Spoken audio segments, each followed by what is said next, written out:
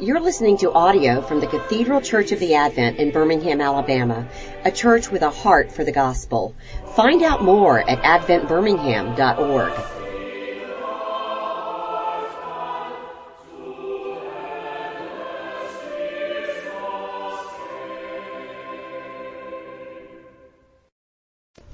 Let's pray. Our Lord and our God, thank you for the worship that we've come from or that we're heading to. We thank you, Lord, for the life of this church and pray for your continued presence among us, Father, Son, and Holy Spirit. Help us now as we study your word together.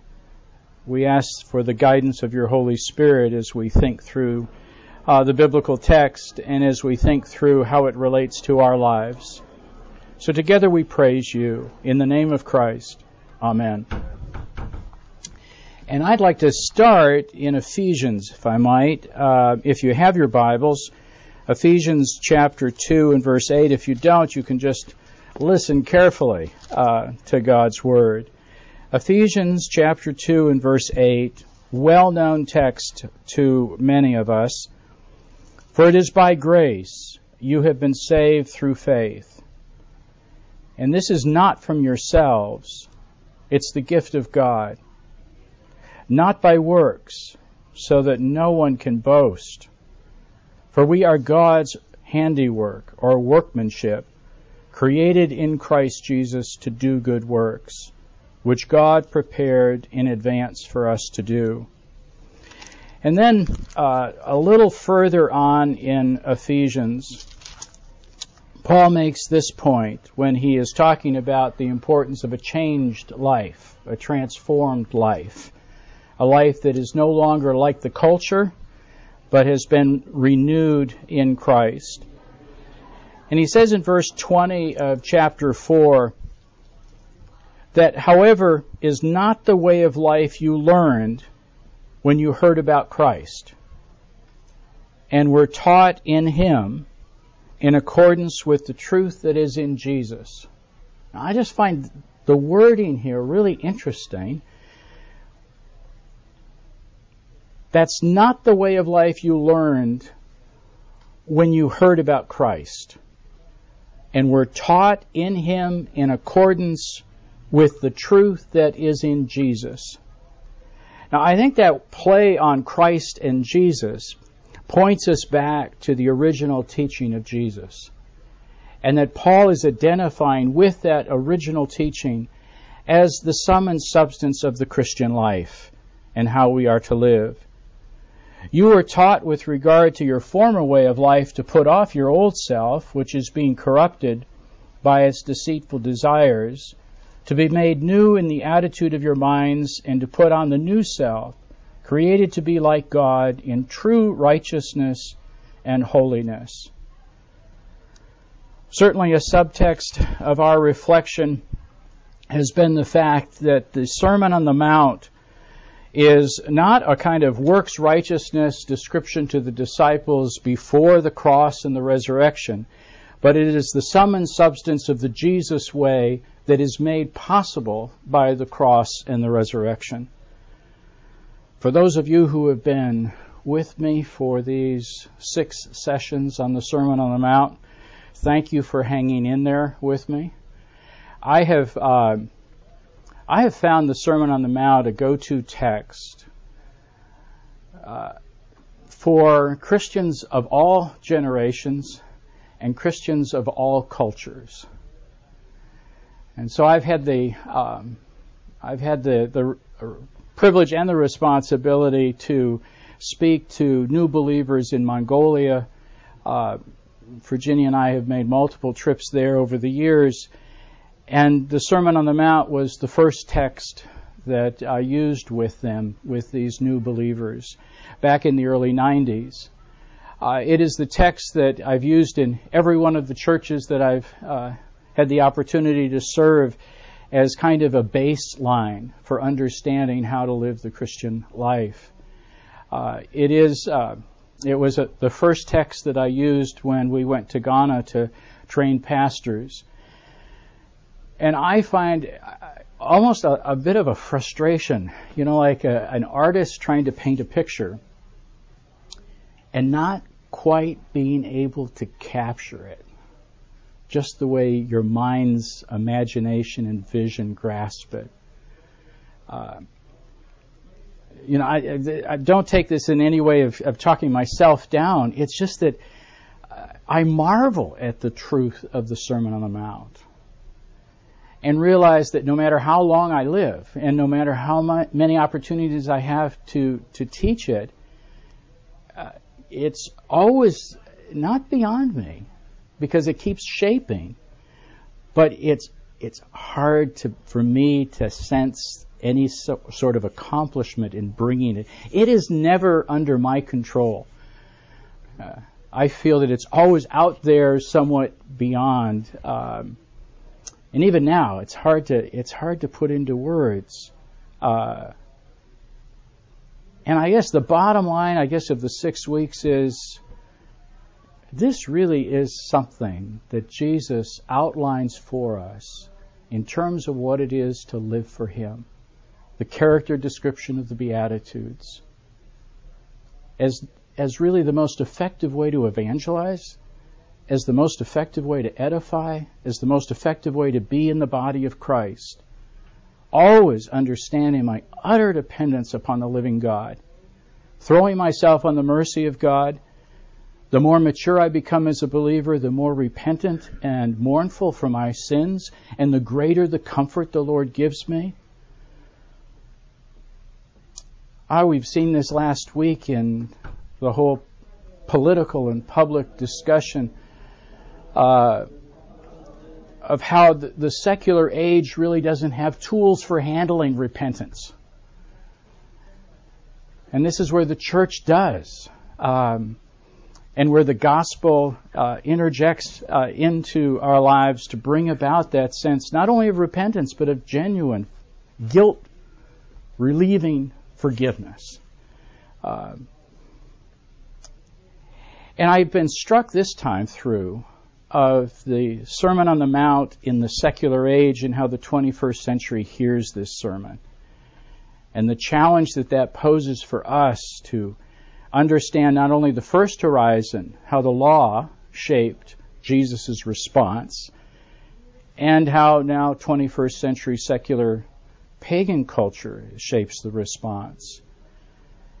And so when you look at the commands, you've heard it said, and then based on the law, this is what you heard long ago, to you've heard it said today. And comparing the voices of today with the law of God in the past and what Jesus says in relationship to both the religious option and the secular option. It's a new and radically different way to both. And understanding the value of a visible righteousness that is meant to impress the world with love instead of hate, and purity instead of lust, and fidelity instead of infidelity. And a hidden righteousness where the praying and giving and fasting are not secular coping strategies. So I quote, I'm spiritual, but not necessarily religious.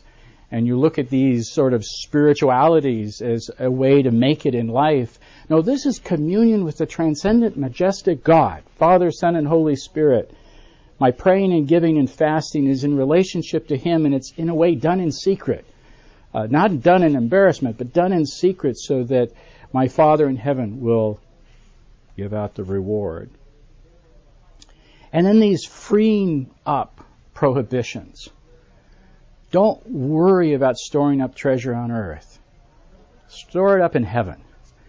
Don't worry about your material items. And you're realizing, Jesus saying that in the first century versus saying it in the 21st century where all of us are rich young rulers. The issues that involves. But the freeing up of seeking first His kingdom and His righteousness, and all these things will be added to you. And then the simplicity on the other side of complexity. Ask, seek, knock. The beauty of and the recourse of a God who hears.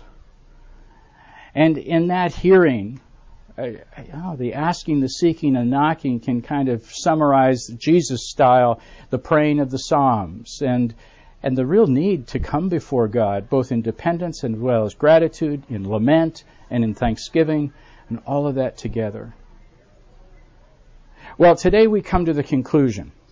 And the conclusion is on your study sheet in the first column there, somewhat smaller print, and I will read that. Reading from Matthew chapter 7, verse 13 and following. Now this is what to look for as I read, okay? Jesus sort of combines an array of metaphors into an either-or decision. I don't know if any of you have read Søren Kierkegaard much, but that Danish Christian philosopher made much of the decisive act of choosing God. And this conclusion of the Sermon on the Mount would underscore that, or Kierkegaard underscores this truth. Enter through the narrow gate, for wide is the gate and broad is the road that leads to destruction, and many enter through it. But small is the gate, narrow the road that leads to life, and only a few find it. Watch out for false prophets. They come to you in sheep's clothing, but inwardly they are ferocious wolves. And by their fruits you will recognize them. Do people pick grapes from thorn bushes or figs from thistles? Likewise, every good tree bears good fruit, like a bad tree, but a bad tree bears bad fruit. A good tree cannot bear bad fruit, and a bad tree cannot bear good fruit. Every tree that does not bear good fruit is cut down, thrown into the fire. Thus, by their fruit, you will recognize them. Verse 21, not everyone who says to me, Lord, Lord, will enter the kingdom of heaven, but only the one who does the will of my Father who is in heaven. Many will say to me on that day, Lord, Lord, did we not prophesy in your name, and in your name drive out demons, and in your name perform many miracles? And then I will tell them plainly, I never knew you. Away from me, you evildoers. Therefore, everyone who hears these words of mine, puts them into practice, is like a wise man who built his house on the rock. The rain came down, the streams rose, and the winds blew and beat against that house. Yet it did not fall because its foundation was on the rock. But everyone who hears these words of mine and does not put them into practice is like a foolish person who built his house on sand. The rain came down, the streams rose, and the winds blew and beat against that house, and it fell with a great crash. And the people were amazed at Jesus' teaching. He sure didn't teach like the scribes. Number one, in the right column, expressive individualism has a grip on the Christian imagination. And this has been a running theme as we have looked at the Sermon on the Mount, that we have to be careful that the dynamic forces of culture do not overshadow who we have become. And that the Spirit of God drives us into the text to truly understand what it is, not only to be saved by God's grace through faith, but it's not anything we can boast in, but that we have become God's workmanship created in Christ Jesus. And that's a lifelong project. So one of the things we said at the outset was that the Sermon on the Mount is the sum and substance of what Jesus meant by the easy yoke. It's the italicized print there. Come to me, all you who are weary and burdened, and I'll give you rest. Take my yoke upon you and learn from me, for I am gentle and humble in heart, and you will find rest for your souls. For my yoke is easy and my burden is light. Well, is that yoke really easy? Have what we've been describing as the expectation and the reality of the Christian life, is that easy? Is the yoke easy? Now, in our culture, number two, easy is synonymous with user-friendly, stress-free, laid-back. Easy means no effort, no pressure, no commitment. Easy equates with no-wait convenience, instant service, and a pain-free life. We treat faith in Christ like any other marketable product, and our fundamental self-orientation is that of the consumer. That's easy. But is it easy? That may be the easy that we're used to in terms of comprehending the cultural understanding of easy. But if you live that way, if you live according to that convenience, that comfort, that self-satisfaction, that self-orientation, that self-actualization, that self-justification, that's not easy. And the brokenness and the fragility of our lives in this culture are an indication that that kind of consumer orientation to the realities of life do not satisfy. They do not fulfill. And so number 3, we're led into the reality of taking up a cross and following Jesus, that self-denial is the route to self-fulfillment. E. Stanley Jones, a Methodist minister in the 20th century, especially in India, is where he served. He wrote, "There are just 2 great philosophies of life." Nietzsche summed up the one when he said, "Assert yourself. Care for nothing except for yourself. Be strong. Be a Superman. The world is yours if you can get it." And E. Stanley Jones calls it a cult of self-expression. It's Darwinianism as a philosophy of life. And this cult of self-expression is ruthless in Nietzsche, and it is refined in others. And I just draw your attention to that phrase, it's refined in others. Nietzsche sounds scary in his application of his philosophy of life. But what we've done in this culture is take it up with aplomb, with humor, and we've refined it in a way so it doesn't seem so dangerous, but it seems so eminently practical. But they all hold that the way to find life is to look after yourself, whether by ruthless self-assertion or by refined self-culture. And Jones goes on to say, Jesus stands as the utter opposite of that and says that the way to find life is to lose it, that the way of self-realization is by way of self-renunciation. He says, if anyone would come after me, let him deny themselves, literally, utterly reject, and take up their cross and follow me. No 2 ways could be more opposed. So easy, in Jesus' metaphor of the easy yoke, means total dependence on the mercy, wisdom, and love of God in Christ. It means a radically new character description that is submissive to the will of God. We admit we're harassed and helpless like sheep without a shepherd. We are sinners in need of God's grace and forgiveness. And we've learned how hard it is to depend upon ourselves. Before Jesus, we can finally admit it, because Jesus slays the fatted calf of self-esteem. He quips in the context, he wrote a book on Christ on the Mount, and or the Christ of the Mount, and he quips at one point, a working philosophy of life should work. And that's just a working philosophy of life should work. And indeed, I would say this works.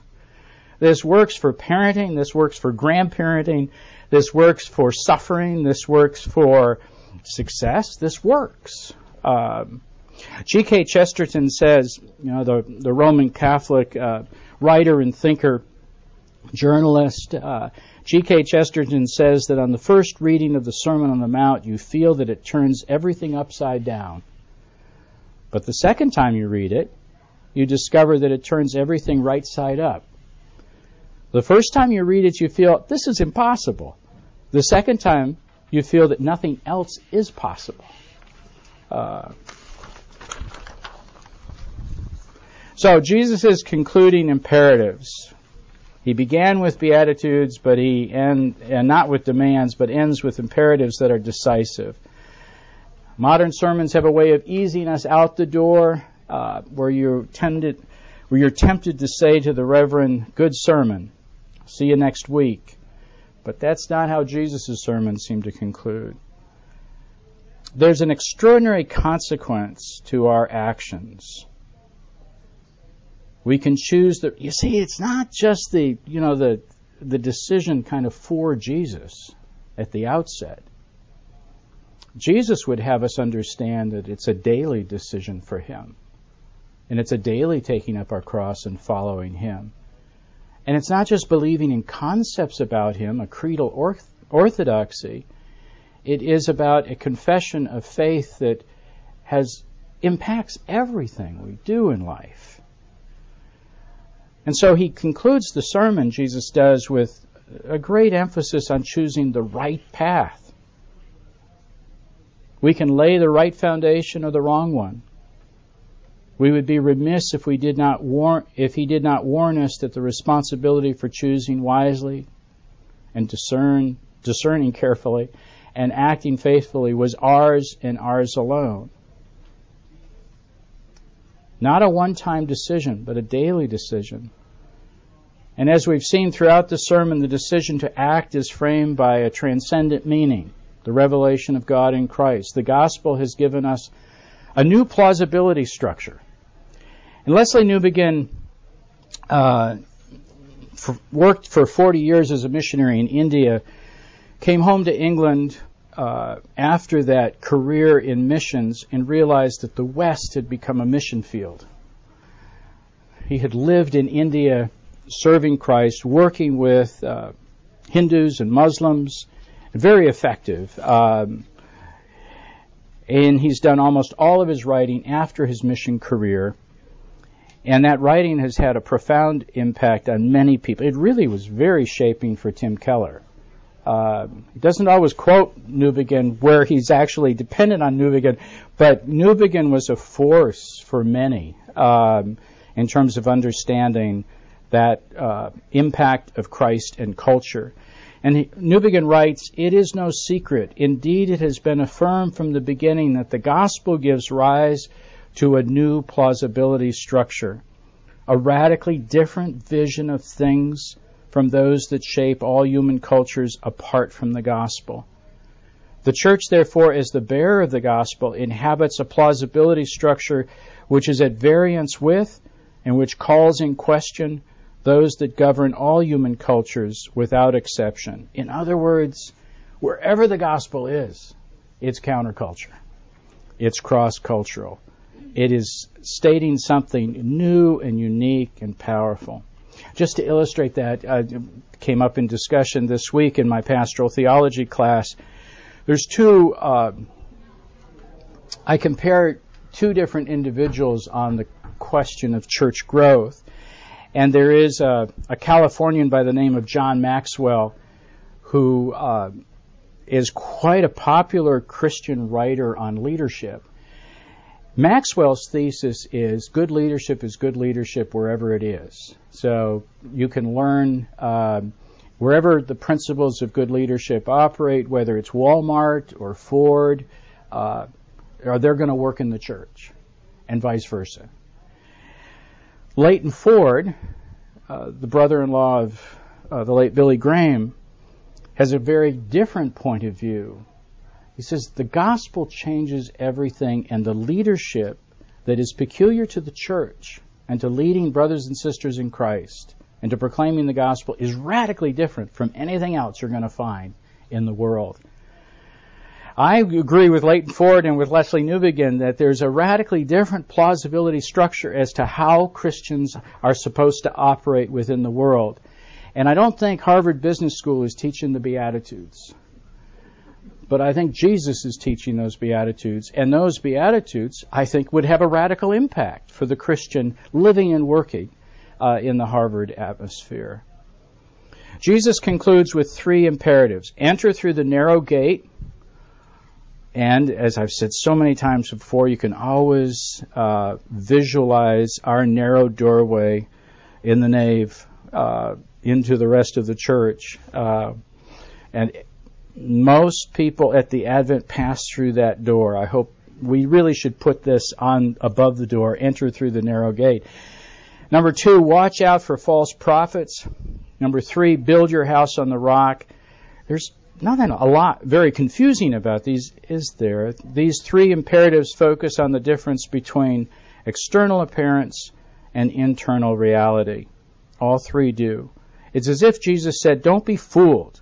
There is a greater righteousness, a true righteousness, a heart righteousness that surpasses the righteousness of the scribes and Pharisees. So we face a choice between two ways that are radically different, but not necessarily obviously so. There's a subtlety in all three of these.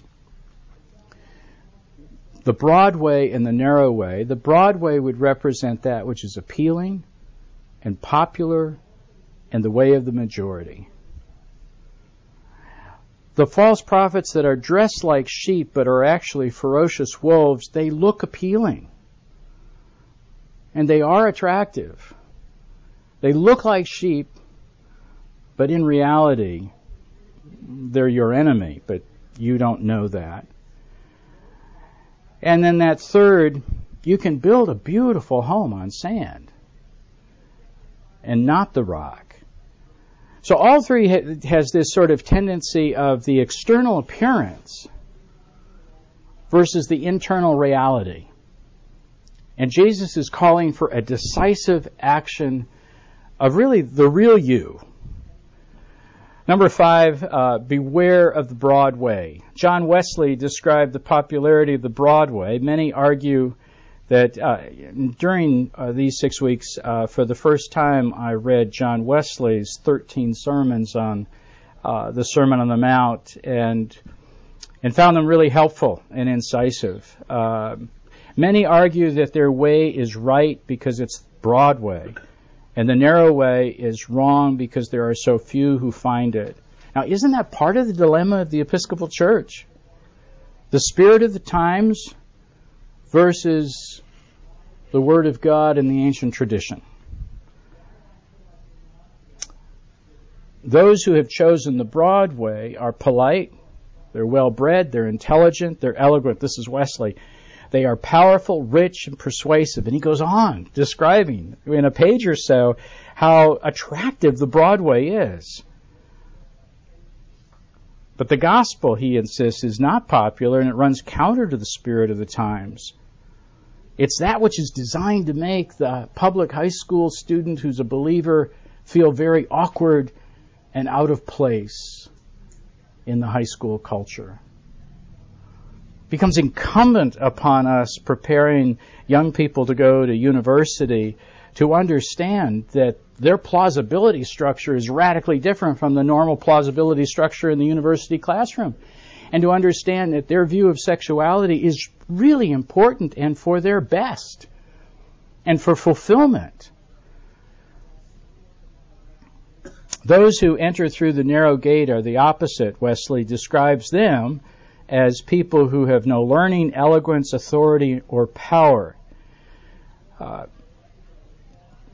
So by comparison, Wesley says, the broad way is the way of success in this culture. The narrow way is the way of humility.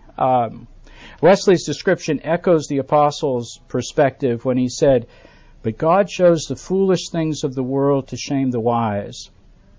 God chose the weak things of the world to shame the strong. God chose the lowly things of the world and the despised things and the things that are not to nullify the things that are, so that no one may boast before him." That's a kind of sobering description, especially for middle class and upper middle class Christians who have had the success of education and the success of work, and who have applied themselves to life. And wherever the Christian life seems to take place and take rooted and really follow the way of Jesus, it does often lead to prosperity and success because of the integrity, because of the importance of the work that is done, and all of that. Nevertheless, I think we need to keep coming back to the first century reality.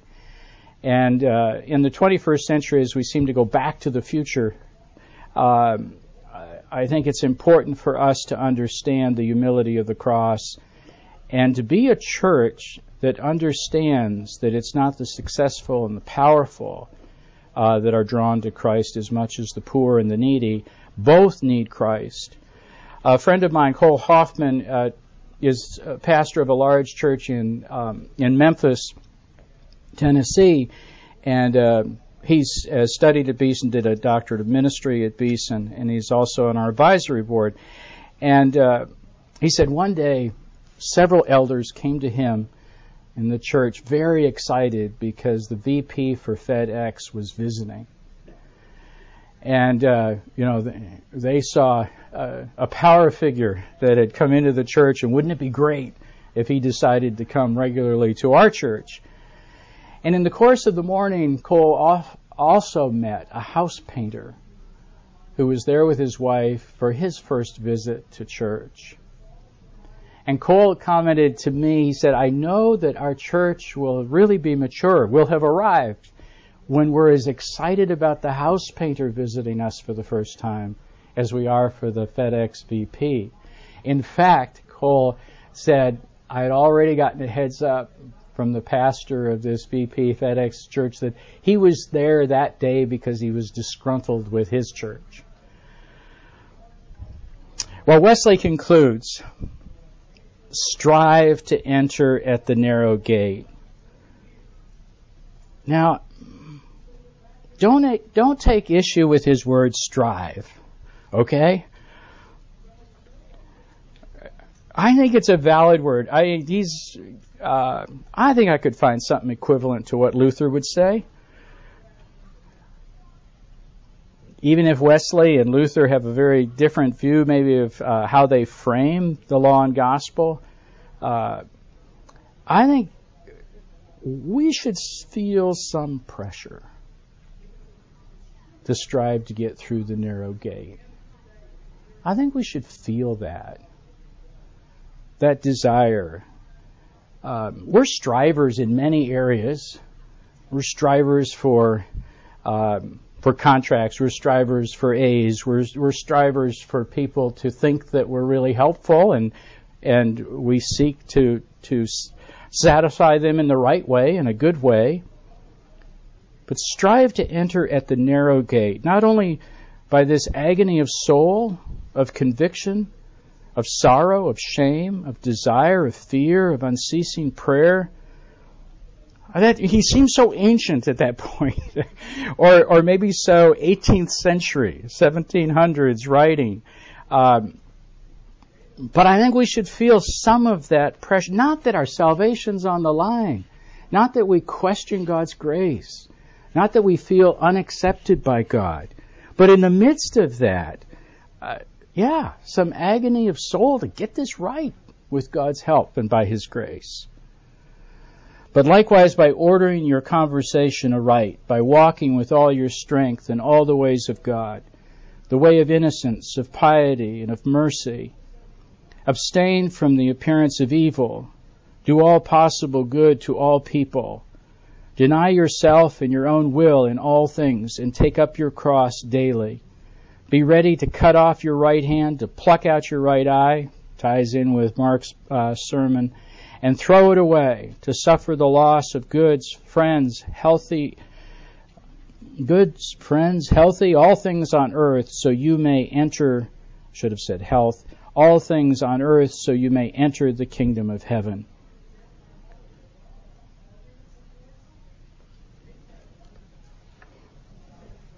Strive. Work out this Sermon on the Mount as God has worked in you His salvation.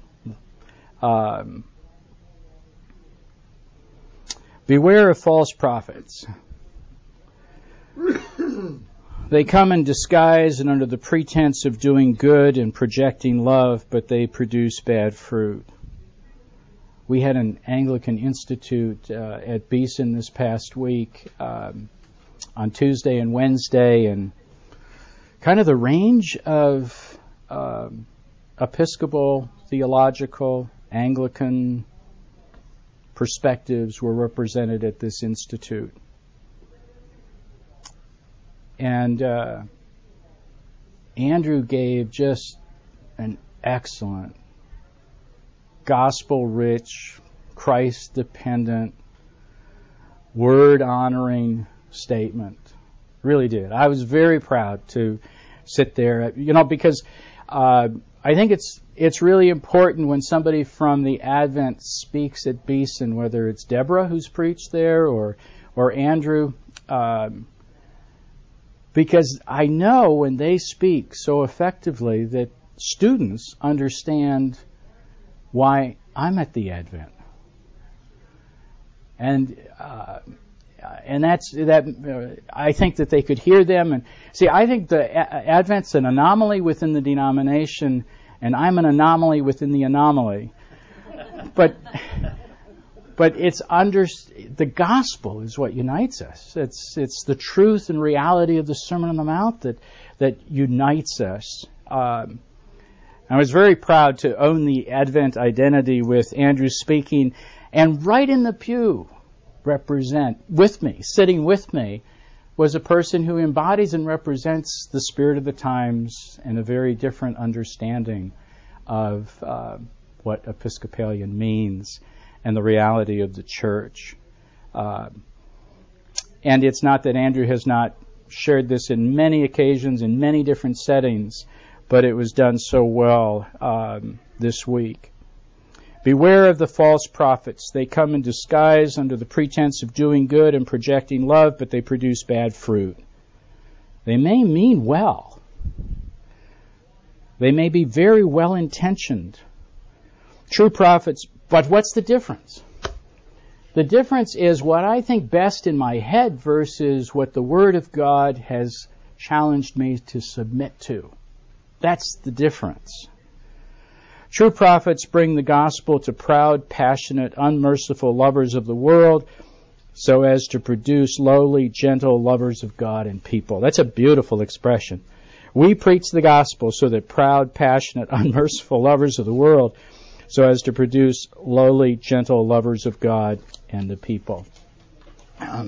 These false prophets may be gifted, they may be talented, able to perform great works, but what they have done is convert the gospel of grace into a promotional performance that feeds their pride and ego. It is their outward display that counters the meaning of the Sermon on the Mount. It's in its entirety.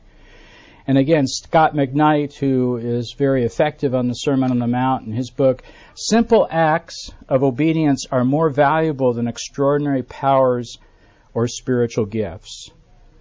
For Jesus, there is a categorical difference between charismatic giftedness and the ordinary fruit of love, compassion, and mercy. So there are those who say, Lord, Lord, didn't we do outstanding work? And Jesus will say, I never knew you. Number 7, beware of building on the sand. Jesus states that the difference between building on sand and building on the rock comes down to hearing these words of mine and putting them into practice. Now, again, what we do counts. Who we are in Christ is real, and it's going to play itself out. A working philosophy of life should work. Hearing these words of mine and putting them into practice. And I think that there's strain there. There's stress there because I do not think a biblical view of sexuality is something that is either convenient, consistent, or conducive within our culture. But this is what we practice. This is what we are committed to. In a picture, this is the sum of the Sermon on the Mount. Gospel orthodoxy is not mere verbal confession and external religious conformity. Talking head Christianity says, Lord, Lord, but fails to be transformed by the Word of God. And Luther says this really well in his treatise on the Sermon on the Mount. The doctrine is good and a precious thing, but it is not being preached for the sake of being heard, but for the sake of action and its application to life. So the Word is proclaimed not just to be heard, but to be put into effect, to have it transformed, to change it. It is a living Word. A word that cuts, as we know, sharper than any two-edged sword. We might like an indecisive maybe, the kind of middle-of-the-road Christianity that is all too common today, but what Jesus gives us instead are either-all alternatives. Two ways, broad and narrow, two teachers, false and true, and finally two foundations, sand and rock. And the message ends on a parable about two kinds of builders, one who builds on rock and one who builds on sand. The contrast is between wisdom and foolishness, the Jesus way and the world's way. And the metaphor of the rock, to me, leads us into that pivotal point in Matthew 16 where Jesus says, "Who do people say that I am?" They list complementary points of view, including the prophets. And Jesus says, "But who do you say that I am?" Peter says, "You are the Christ, the Son of the living God." And Jesus says, "Upon this rock I will build my church." The metaphor that closes the Sermon on the Mount ties into that pivotal central text. So there we have it. The conclusion of the Sermon on the Mount.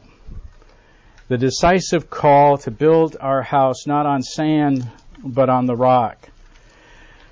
Let's take that exhortation into the way we relate, the way we do our work, the way we pray for others, the way we live our life in the secular arena for Christ and in accord with the Jesus way.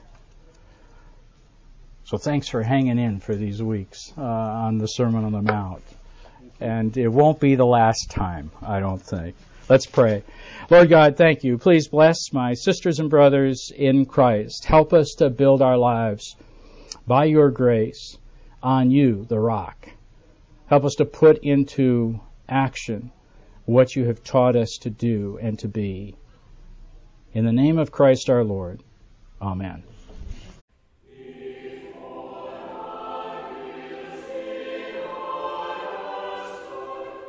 You've been listening to audio from the Cathedral Church of the Advent. If you live in Birmingham or find yourself visiting, we hope you'll join us at one of our Sunday services.